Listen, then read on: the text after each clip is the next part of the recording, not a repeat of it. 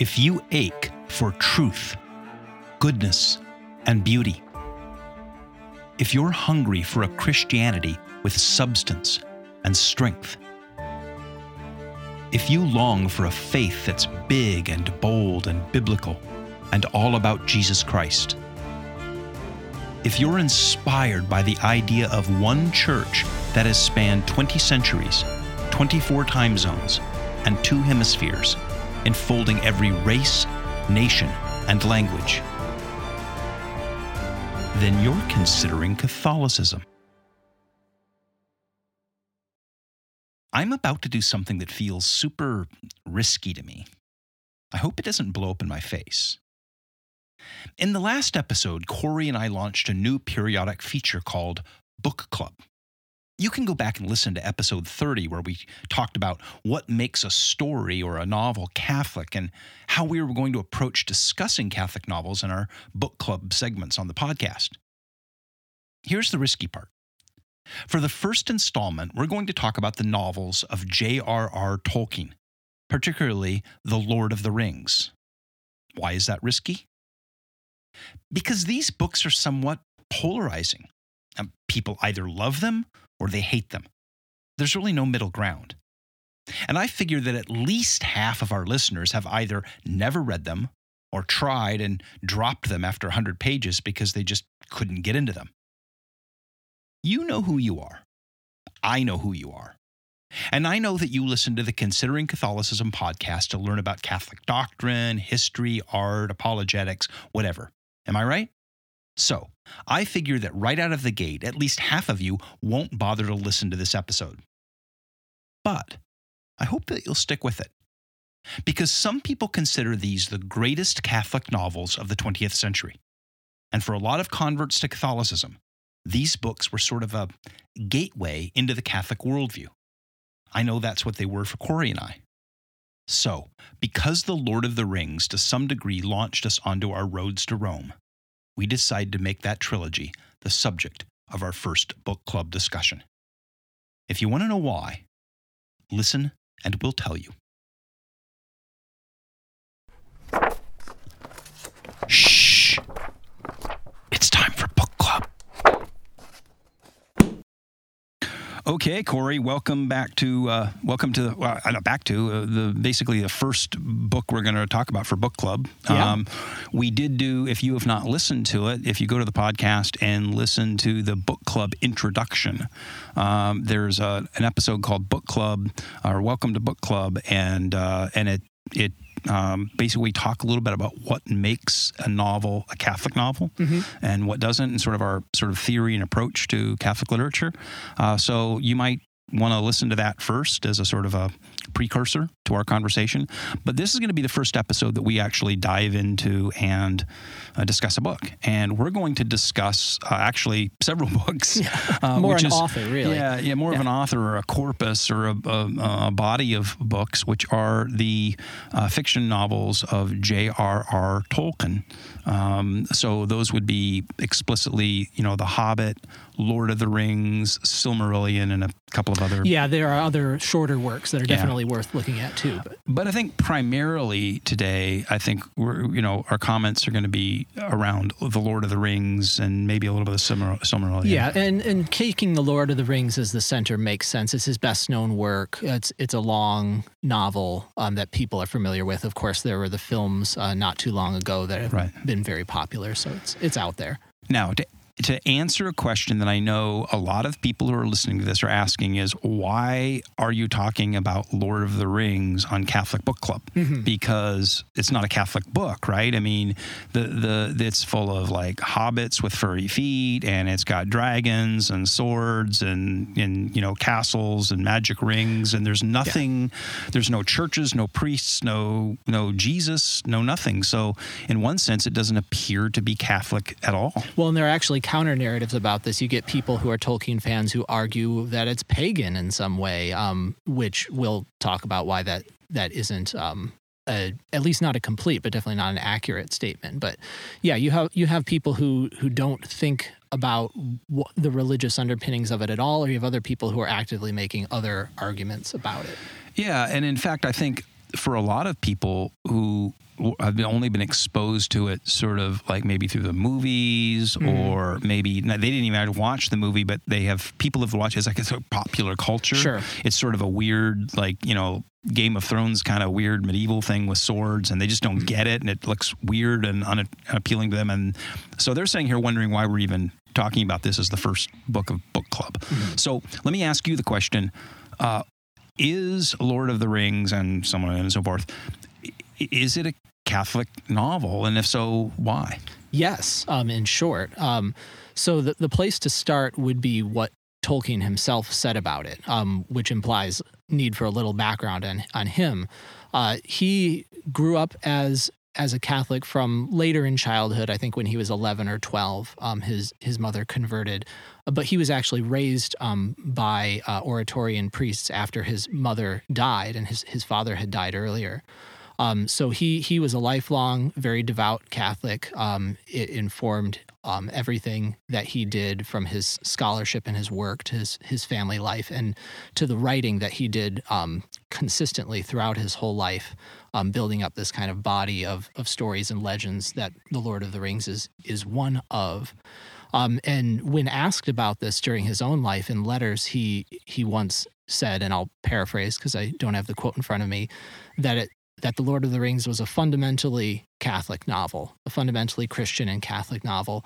And he thought that it was so fundamentally such that he said that on his first draft, or as he was writing it at first, it was explicitly so, and then he started taking out explicit references to things like worship or cult, used in the technical sense of religious practice, and allowing that to be implicit, for it to be the theological and philosophical underpinnings of the thing. He firmly believed that it was deeply foundational to it, but not in the way, as you said, of portraying a world, sort of our modern world where you have the church, because he was writing in he would use the term subcreated universe, this place that was essentially pre-Christian, even pre-Jewish, and it really a place before the revelation that is Christianity.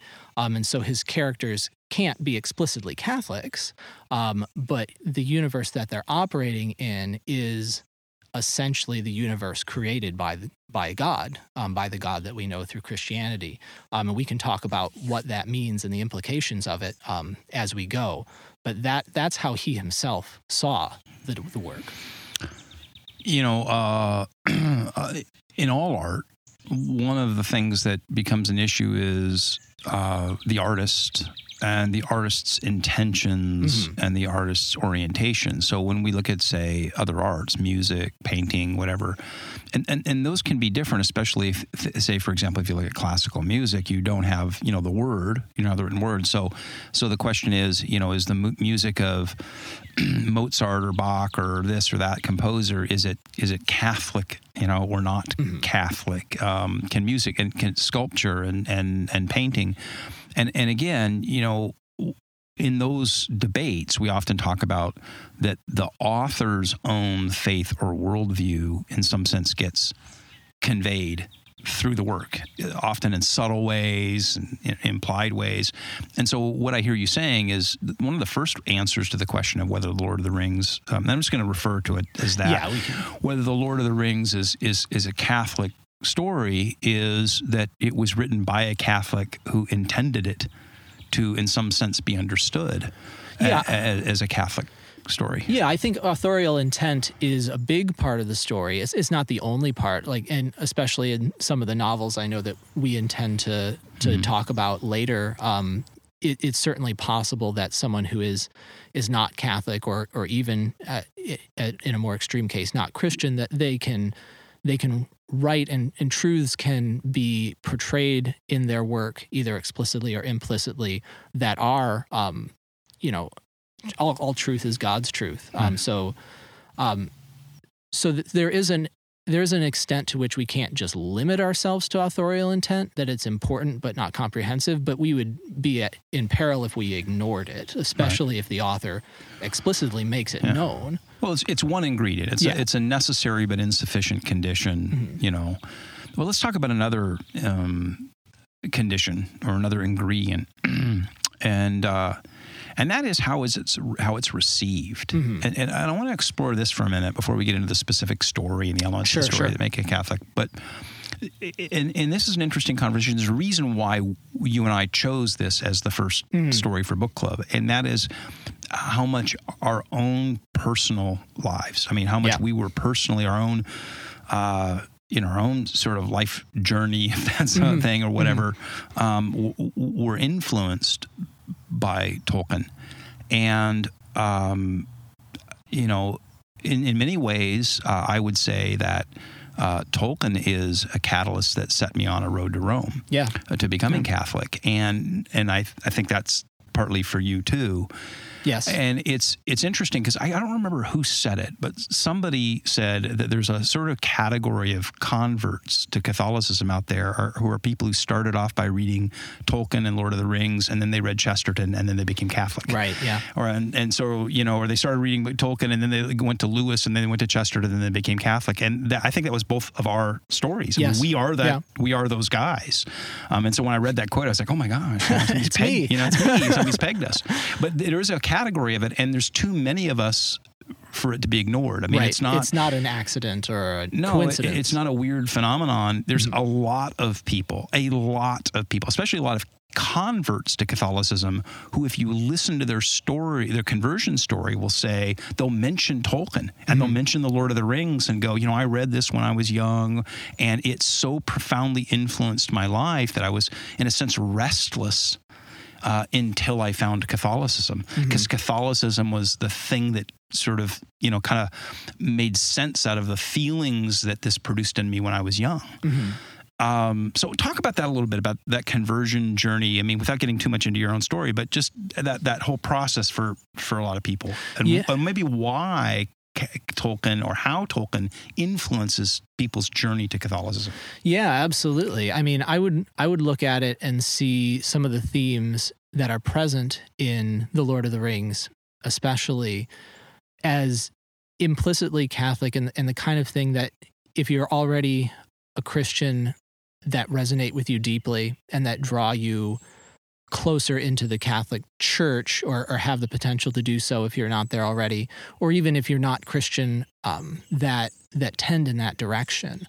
I think a lot about the themes of divine providence in The Lord of the Rings, where there's a clear sense that certain things are meant to have happened, and that there's agency behind events, and not fate, that you don't have free will, or you can't affect the outcomes of the past, but a very providential and vocational understanding of providence, where characters are called to accomplish a task, to sort of do what must be done in their time, which lends a sense of meaning and narrative to the universe that is a deeply Christian thing. And I think that it's something that's really lacking in a contemporary secular understanding and in contemporary secular novels.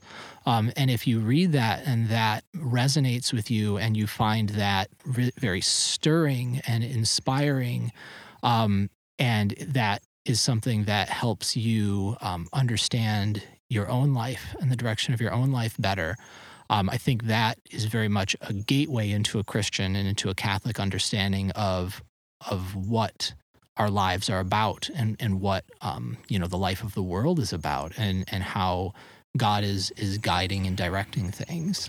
Yeah, I totally affirm that. I think you nailed it. I would add to that, or maybe parallel to that, or on top of that, or something. I don't know, underneath it.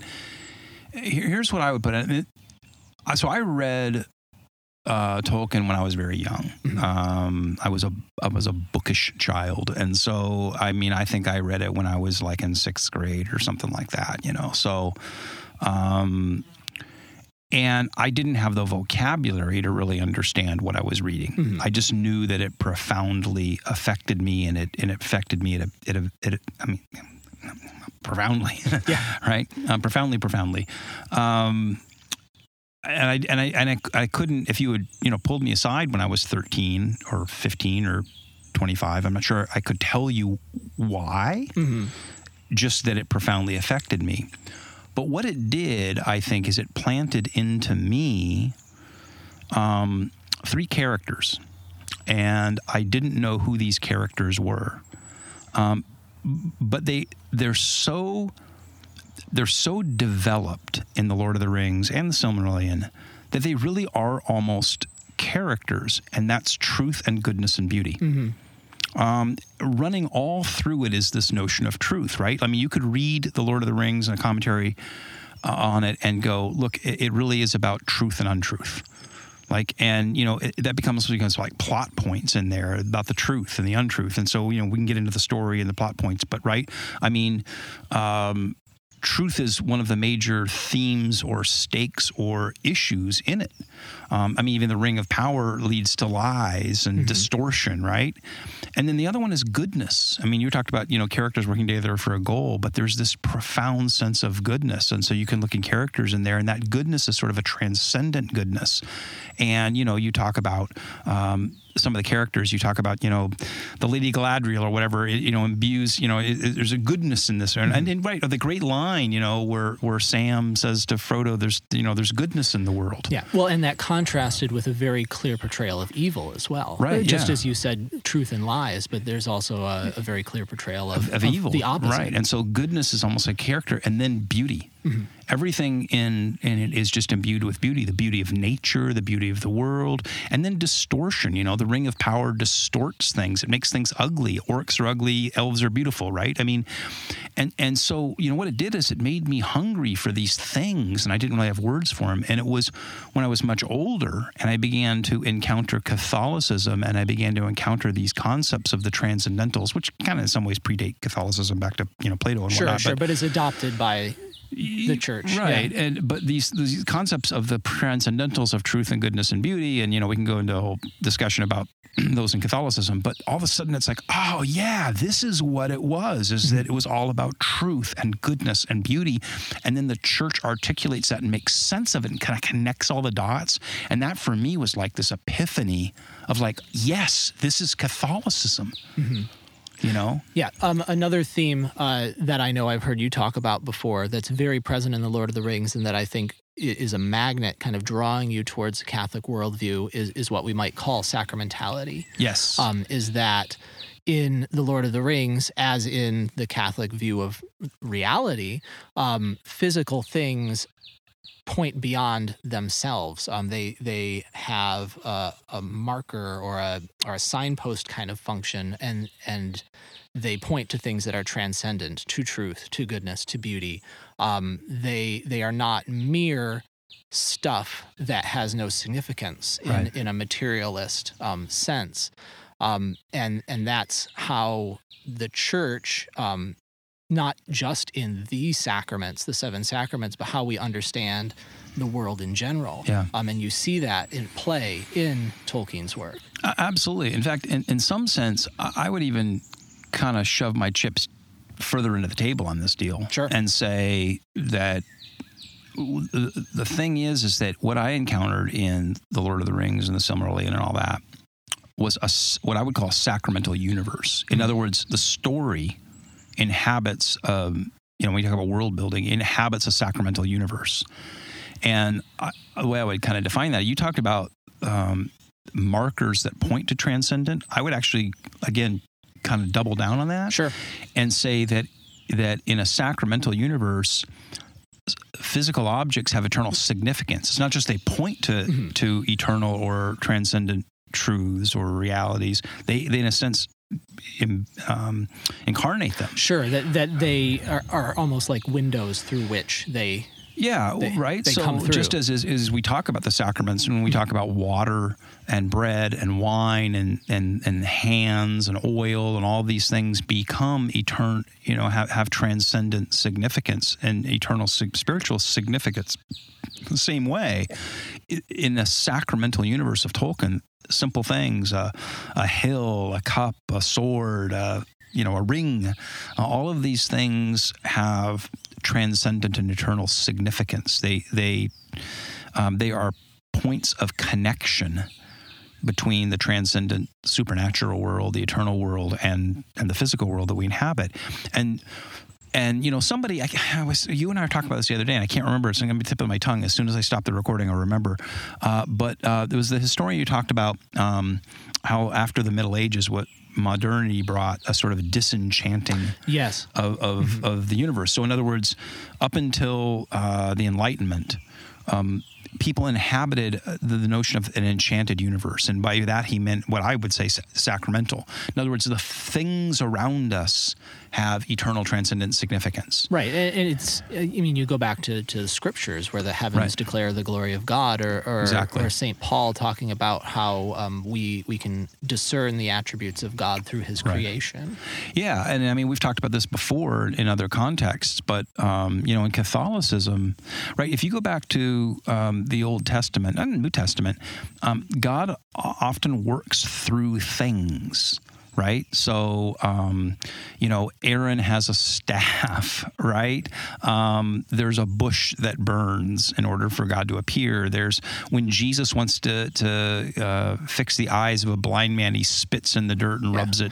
Well, all of this is outflowing from the incarnation, because that Jesus is God who became man, a person with body and who can be touched and talked to and seen. Yeah, and when both of us converted away from evangelicalism, in which physical things don't have that significance. That's a wrap on Catholicism. Well, Catholics have, all these weird sacraments and magic, things and gestures and, all this, and God doesn't need to do that. You go, but that is how God works. God often works through things. He incarnates. He uses. I love the line in C.S. Lewis. He said, God likes matter. He invented it. Right. And so God works. God loves the material universe, and he works the material universe. And in a sense, the material universe is sacramental at a fundamental level. And what you encounter in Tolkien is this sacramental universe where things matter. Mm-hmm. Things matter not just in the immediate, not just in the proximate, not just for today, not just in the material sense, but material things matter eternally. And that was so stirring to me as a, 10, 12, 13-year-old kid reading this. I didn't have the words for it. Where I was at when I was that age, and the school system I was raised in, and the decade I was raised in was a different decade than you. But, at that time, it was a very, I grew up in a very, materialist kind of school system, imbued with a lot of modernist and even kind of postmodernist ideas and everything else. And so as a kid reading that, I was like, I'm just encountering something that's unlike anything that I'm being exposed to. Mm-hmm. It just was unlike it. And, a point of resonance with that is how people resonate with the works of this seems, random, I know, but it's the resonance that people have with the works of Vincent van Gogh. Okay. So look at how many people have Starry, Starry Night as a poster on their walls, right? Mm-hmm. And how many people love The Starry Night, right, by Van Gogh. And there's displays. I've seen the real thing. You go to the Musée d'Orsay in Paris, and you go to the Van Gogh room, and you see Starry Night, and you see all these things. But people resonate. Even people who are not Catholics, not Christians, whatever, they profoundly resonate with these paintings of Van Gogh where the stars are exploding, right? And there's this town, and it's underneath these exploding stars, which are almost like nebulas and galaxies. And it's like the night is alive, and the world is alive, and the universe is alive. And that resonates so deeply because I think that we live in this materialist, sort of sad materialist worldview in our society. Mm-hmm. And there's a dissonance. We're dissatisfied with it because it's not real. Like, I think we're built as humans to recognize that we do live in a different kind of universe, and that the sort of sadly deconstructed materialist worldview doesn't satisfy this hunger in our heart. Right. We have a hyper focus on the material dimensions of things, the dimension of reality that you can describe through the scientific method, and that's good and that's valid, but it's a part of the whole, Right. And it's not the entirety. And if you are missing the spiritual dimension, the sacramental dimension of things, I do think it creates a gap and a hunger and a longing, and ultimately, of course, that's for God. So both of us came to Catholicism, and we started with Lord of the Rings, and we moved through these journey, and we end up like so many people do in the Catholic Church. Well, for me, because I read it when I was in middle school, and I didn't convert to the Catholic Church until I was an adult, but I grew up as a Christian. And I don't think when I read The Lord of the Rings the first time, I really had that much of an understanding of the Christian underpinnings of it, or why it was relevant. I really enjoyed it and thought it was interesting. And I probably had some low-level awareness of it. But as I grew in my faith, and especially as I was investigating the Catholic Church, things in The Lord of the Rings became more and more significant to me, and I think I came to understand them much better. Things like you mentioned Galadriel earlier, and in Tolkien's wider body of work, you have other figures like Elbereth, who are clearly inspired by his devotion to Our Lady, and that wouldn't have made sense to me as a Protestant, but as I came to know more about Our Lady and about Catholic devotion to Mary, the way that he was portraying these characters started to make sense to me. Or there's the lembas bread that the elves give to the fellowship for their journey. And if you eat it once a day, it sustains you. It's like, give us this day our daily bread. How much more obvious can it's bread for the journey. It's viaticum, which is what the church calls the Eucharist when it's given on the deathbed. And this super substantial bread that clearly is depicting some small part of Tolkien's understanding of the Eucharist. Not that these things are allegorical, but they're applicable. They have resonance with these specifically Catholic ways of knowing God and of worshiping Him and of interacting with the saints and with the universe. That as I came closer to the church, I'm like, oh, this thing that I already loved, I love it all the more, and I'm understanding it better, and it's mutually reinforcing my engagement with the church and with what the church is teaching. Right. I mean, so I was raised in a secular environment. I didn't become a Christian until I was in my 20s, and then I became a sort of an evangelical Protestant, and eventually, 20-something years later, ended up in the Catholic Church. But when I read that as a kid, I didn't even have the framework of reference of evangelical Christianity or Protestant. I just was in an utterly secular sort of space. And yet, it, like I said, it sort of created in me, I knew I loved this. I didn't know why I loved it. Right. I just knew I loved it, and it planted in me feelings like it's almost like you tasted something good and you spend the rest of your life trying to find that thing again, right? Like a drug or a food or something that was just like I had this craving for that. And then what that did is it set me down this road where I began really studying literature, seriously. And so I began devouring what I thought would be like, if I like this, then what other kinds of literature can I read? And so not only did I read other kinds of fantasy science fiction stuff, but I tried to go back to sources. So I get into college and everything else. I mean, I spent an entire graduate semester, studying nothing but Wagner's Ring of the Nibelung series. Oh, okay. I read everything I could read, I read, Norse mythology. I read Greek literature. I mean, I went from Tolkien to reading, the Iliad and the Odyssey 6 months later because I had a teacher who said, well, if you like this, you might like this. But the thing is, as I cycled through all this, I couldn't find anything else that sort of scratched that itch. And again, I didn't have a word for it. I didn't know why.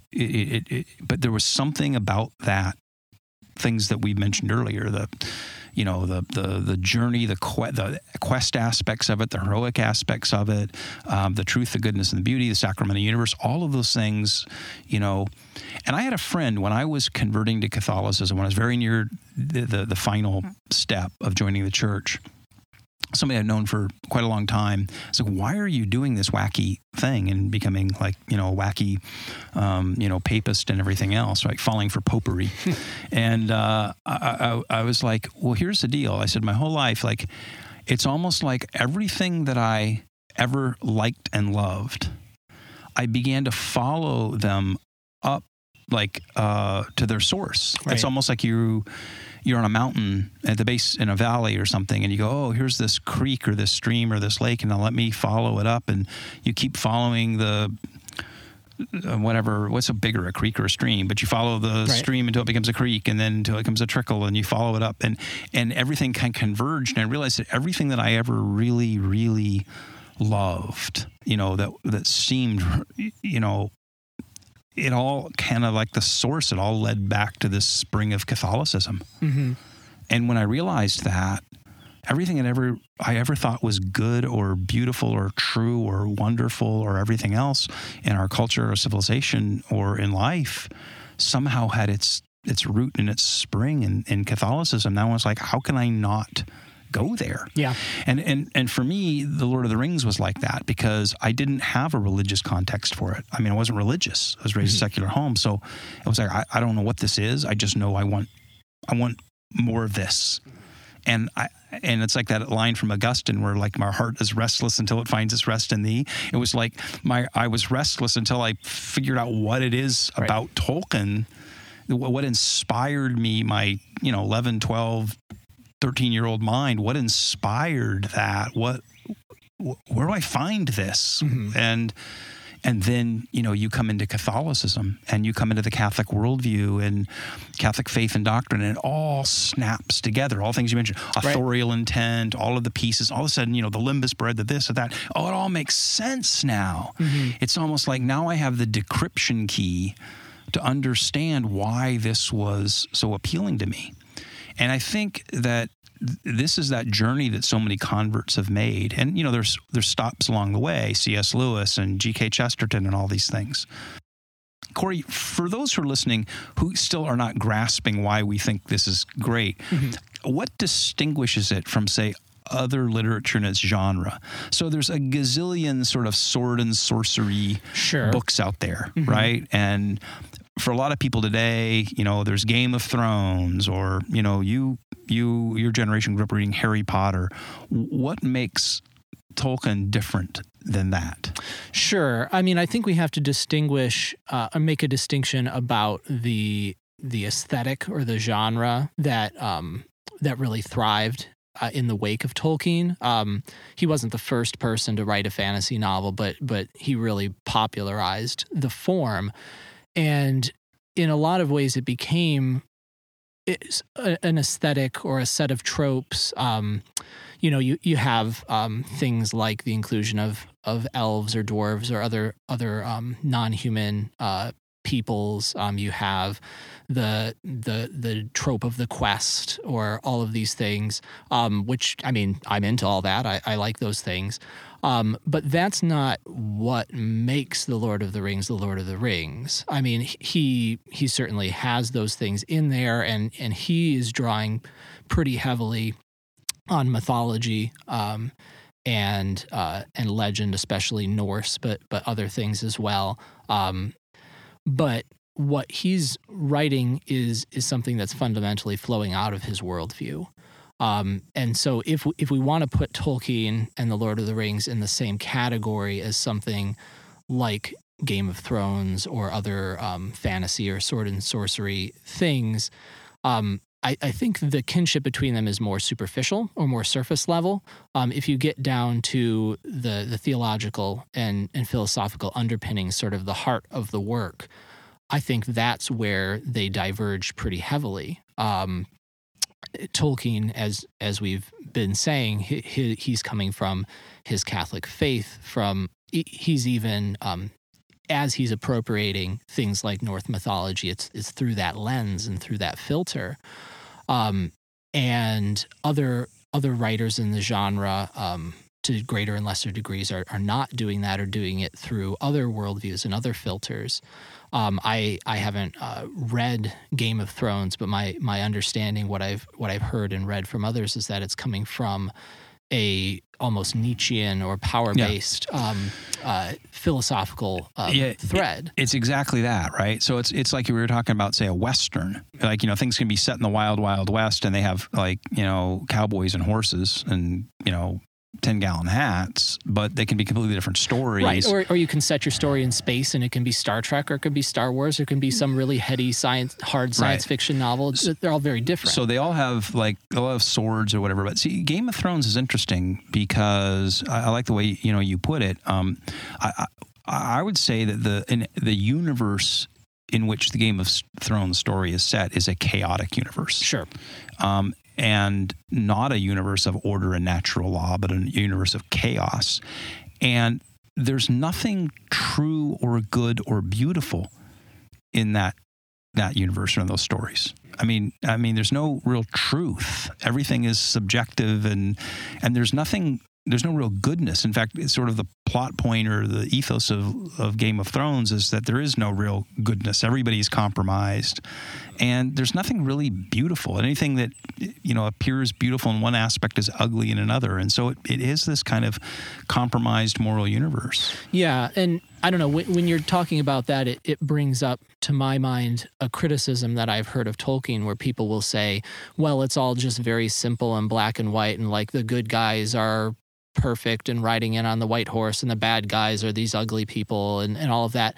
And of course, you have that symbology kind of playing out of light and dark and good and evil, but it's the battle of good and evil in Tolkien is both on the sort of the broader stage, the world stage of, between armies and powers and the Dark Lord and the free peoples of the West, but it's also portraying that battle of good and evil in the human heart. You see characters like Boromir is probably the prime example, but maybe even more than that would be Gollum, where you are seeing that spiritual battle. Our heroes are not just perfect caricatures.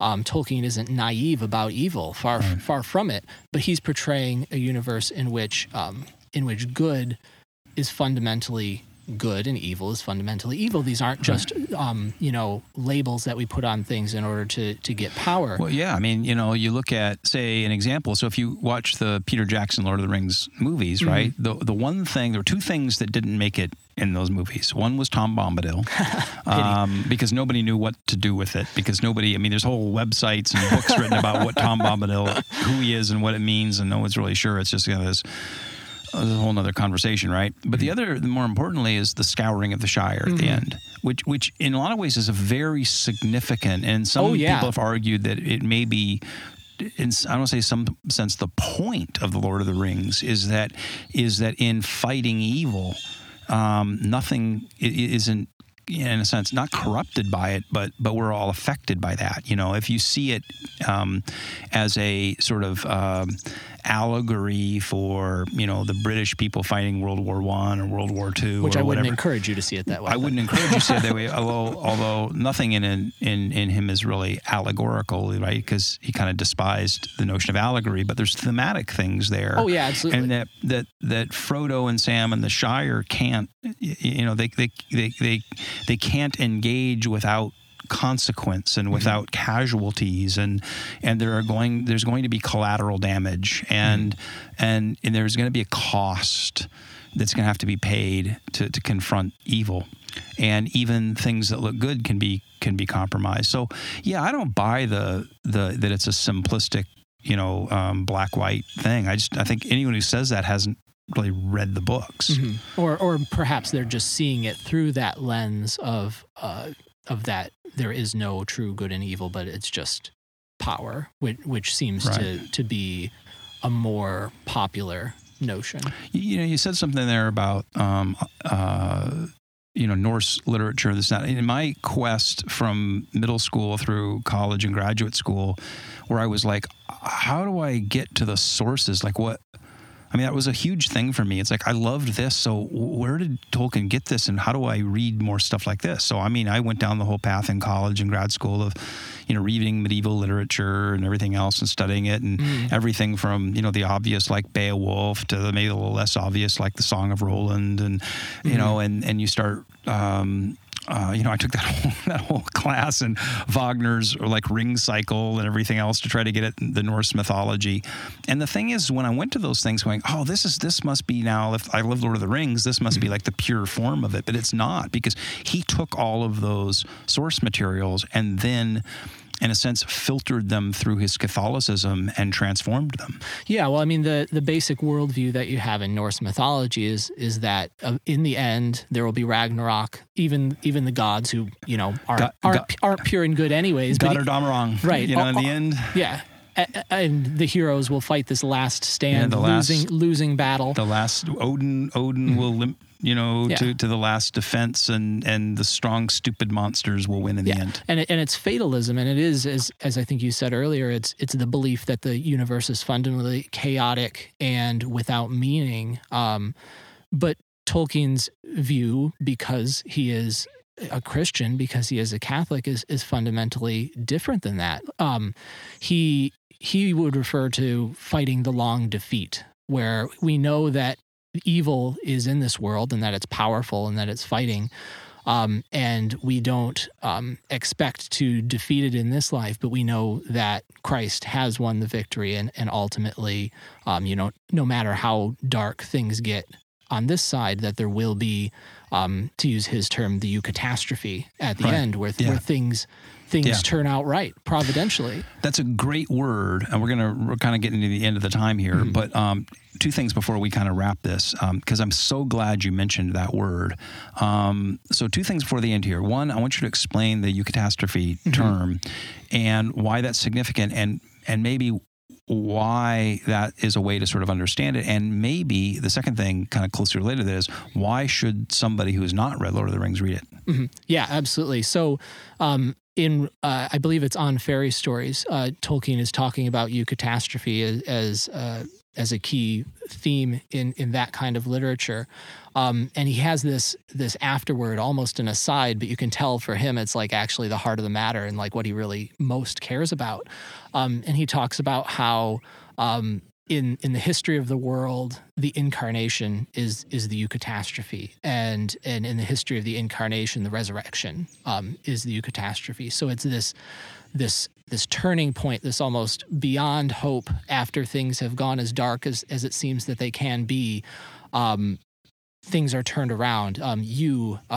Greek, I believe, good, and catastrophe, this sudden monumental thing that happens. And it's not like the temptation would be to compare it to like Deus Ex Machina, where you just kind of appeal to some outside power, or the writer backs themselves into a hole and has to pull themselves out by means of a kind of outside thing, something that's not organic to the story. If I have it right, I think Tolkien would have seen it as both a surprising and an astonishing thing, but also something that arises organically out of the story, that in a sense it's really the whole point of the story from the beginning, that God's incarnation and his death and resurrection to save and redeem the world is, yes, it's astonishing. It seems to come out of nowhere, but also it has been prepared for, and it's an organic part of the world that God has made. And so turning of the tide, right? And it's what, especially in the real world, in that context of the incarnation and the resurrection, it's what is the basis of our hope, that things can get as dark as possible, but we know that we have something to look forward to, that we have that eucatastrophe, that things will be made right. And in the Lord of the Rings, spoiler alert, that's the destruction of the ring, and that you have the armies of the West. They're completely outmanned. It looks like they're going to to perish. You have Frodo, who has been compromised, has decided to take the ring, and then sort of out of the blue, the ring is destroyed because of this conflict between Gollum and Frodo, and because of that, Sauron, the Dark Lord, can be defeated, and you can have this new era of peace without the menace coming out of Mordor in the story. So I think that is fundamental to the novel being underpinned by Christianity and by Catholicism, is that it's ultimately about a view of history, writ large, about whether history is hurtling towards the abyss, or whether history is might look like the long defeat now, but is headed towards redemption and is headed towards what's the word I'm looking for? Some kind of consummation, so that things will be made right. Right. Yeah. It's redemption. Mm-hmm. In the end, that's a conversation for another day, another book. Mm-hmm. But it is redemption, and redemption is when something is, in a sense, fundamentally transformed in a way that all that was broken about it before is not obliterated or made, it doesn't go away, but that the brokenness is woven into and made good. And so, the perfect example of that, of course, is the risen Christ has scars. That the suffering of the crucifixion is not removed; it's transformed and redeemed and made meaningful. Yeah, and you have that in various ways with the characters in the Lord of the Rings. You don't have one single Christ figure, but you have different characters who kind of enact various aspects of Christ's mission and Christ's person. What made me think of that when you're saying that is Frodo, having destroyed the ring. He continues to be affected by that and what he's suffered and the wounds that he's received. That's what we talk about the Skyward Shire, and nothing goes unscathed. And if you look at one of the questions about Lord of the Rings, is always who's the protagonist, and there's all these arguments who the protagonist is, and including in some ways, the argument is Sam is the genuine protagonist of the Lord of the Rings, right? Or at least he's the point of view character. Yeah, audience surrogate or that kind of thing. Yeah, he's a sort of POV character, and in some sense, he's the everyman who becomes witness to great events, but he cannot go through this without being affected. Right. Well, yeah, and so Frodo making this great sacrifice of himself is in some ways like Christ in his priestly role of giving of himself. Gandalf is famously in this sort of prophetic role of where he's tasked with proclaiming truth and sort of calling people back to fighting against evil. Aragorn, of course, is the king, and that is a Christ-like role, and the final volume being called The Return of the King, which has so much resonance. And nothing will be right until the king is restored. And that's one of the things, there's so many things that make it a Catholic novel, right? Including in Gondor. Gondor doesn't have a king, it has a steward. And, that's in a lot of ways people have said that it becomes, again, nothing's like an analogy or an allegory, but it's reminiscent of the papacy.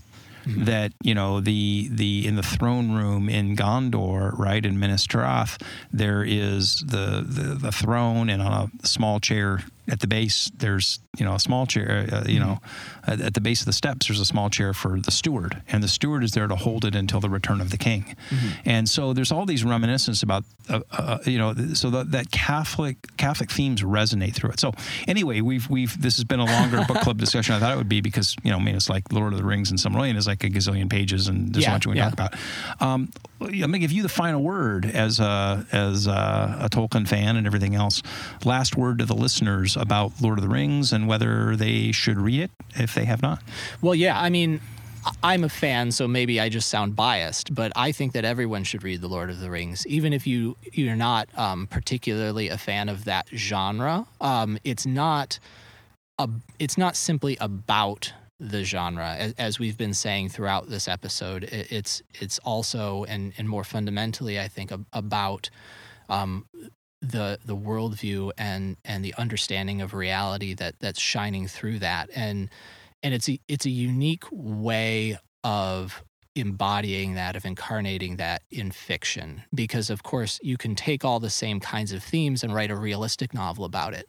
But there's so much more that you can do and so many more evocative ways that you can get these themes across in a work of fiction, and especially in a work of fiction that takes on mythological elements that you can't do if you're just writing about average, ordinary people in the modern world doing average, ordinary things.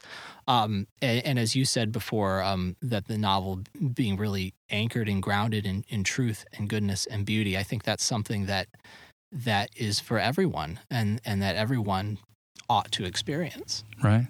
I don't know. What would you say? Pretty much what you said. Yeah. Pretty what you said. I think how you encounter and enter it, reading The Lord of the Rings, part of it is just that it was written, 3/4 of a century ago. So in terms of, is it accessible literature for somebody who has been raised on, pop literature of the early 21st century, it takes a little bit of effort. Sure, it takes patience. It's not written like your blockbuster novel. No, it isn't. Yeah. And it's like, as some people pointed out, that if you had handed this to a publisher today, it would have zero chance of getting published. It's long, it's dense, it's got like a whole weird long, 50-page thing about Tom Bombadil in the middle of it. It's there's a lot about it that's not accessible. And what a lot of people are doing is going to access it through movies. And now we have this, Amazon thing coming up or whatever. And so I would say that, that'd be a whole other conversation, is what do we think about the Peter Jackson movies. But what I would say is that, if you're curious about the book, you should read the book. And you should be, cautious about the Amazon series. Let's put it lightly. That's right. I would recommend reading The Hobbit first, just because The Hobbit is explicitly more of a children's novel, so it's more accessible, and also events in The Hobbit are directly relevant to The Lord of the Rings. So you don't have to read The Hobbit in order to understand The Lord of the Rings, but I would definitely recommend it. All right. And it's a little bit of an easier entree. All right. Thanks, Cory. Well, I can't wait till our next book club discussion. Yes, absolutely. Okay. Thanks. Bye.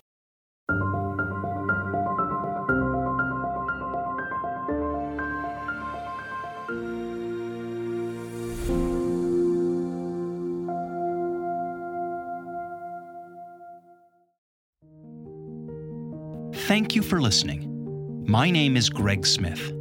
And if you've enjoyed this podcast, would you please hit the like and subscribe buttons wherever you get your podcasts? And please share it with others. And if you're curious about the Catholic worldview and faith, the Church and its saints, or Catholic history, culture, and art, then visit consideringcatholicism.com. And email me to let me know what you think. Greg@consideringcatholicism.com.